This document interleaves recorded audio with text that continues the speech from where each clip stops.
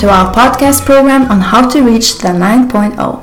We are Ruta and Benny from IELTS Medical, and today we will be going through some IELTS reading task examples. Benny, what do you think are the most difficult reading tasks for the students who are preparing for IELTS exams? I think one of the trickiest tasks is the one where students have to decide whether the statement about a passage is true, false, or the information is not given. I agree. I think the reason why students lose points in this task is the fact that not given option is included, and the students find it really hard to make a decision whether information provided in the passage is sufficient to agree or disagree with the statement. We have an example of this task. Let's go through it. The example is taken from a passage called Helium's Future Up in the Air, which can be accessed from the British Council website. If you are listening to us on YouTube, the link will be in the description box below. If you're listening on podcast, you can email us at success@ieltsmedical.co.uk and we will send you the link. So, let's take a look at the example. There's a line in the paragraph D that says, helium is even cheerfully derided as a loner element since it does not adhere to other molecules like its cousin hydrogen. And the statement in the question 32 is as follows. Helium chooses to be on its own.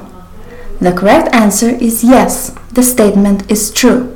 One of our medics reached out to ask about this particular example because they did not understand why the answer is yes and not given. R. Simon, who is one of the most experienced IELTS tutors, provides the following explanation. The answer should be yes, since the phrase does not adhere to molecules basically means the same thing as chooses to be on its own. Additionally, the word loner could be used as a clue implying that helium chooses to be alone. IELTS Simon will be coming to our center soon to host a reading workshop during which students will be able to ask questions and get more advice on how to approach different types of reading tasks. All students preparing for IELTS exams are encouraged to book their place online or by calling 0203 637 6722. Do not forget that the places for the event are limited. Ruta, let's have a look at a different example. This one's taken from the book called 101 Helpful Hints for IELTS. Yes, and one of the paragraphs says, Australia and New Zealand have roughly the same percentage of Asian students in their language classrooms, but not all students of English who choose these countries are from Asia. The emerging global consciousness of the late 20th century has meant that students from as far as Sweden and Brazil are choosing to combine a taste for exotic travel with the study of English down under and in the land of the long white cloud. But even the Asian economic downturn in the 1990s has not significantly altered the demographic composition of the majority of English language classrooms within the region.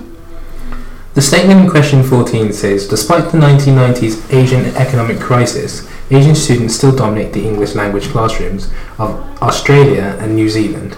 What do you think, Ruta? Is this statement true, false, or information not given? I think that the answer is true. That's correct. The statement can be divided into three parts. The first part is, despite the 1990s Asian economic crisis. The second part is, Asian students still dominate the English language classrooms. And the last part is, of Australia and New Zealand. Since all of the parts can be matched to the information that was in the passage that you read, the answer is true. Yes, a good advice is to make sure that all parts of the statement agree with what is stated in the reading passage. By following this rule, you will make sure that your answers are correct. As you've probably noticed, we've encountered a few tricky words. Here are the definitions for some of them. The verb deride means to make fun of or to mock. The verb adhere means to bond or follow the practices of something. Yes, that's all from us today. We hope that you found it useful. Bye for now.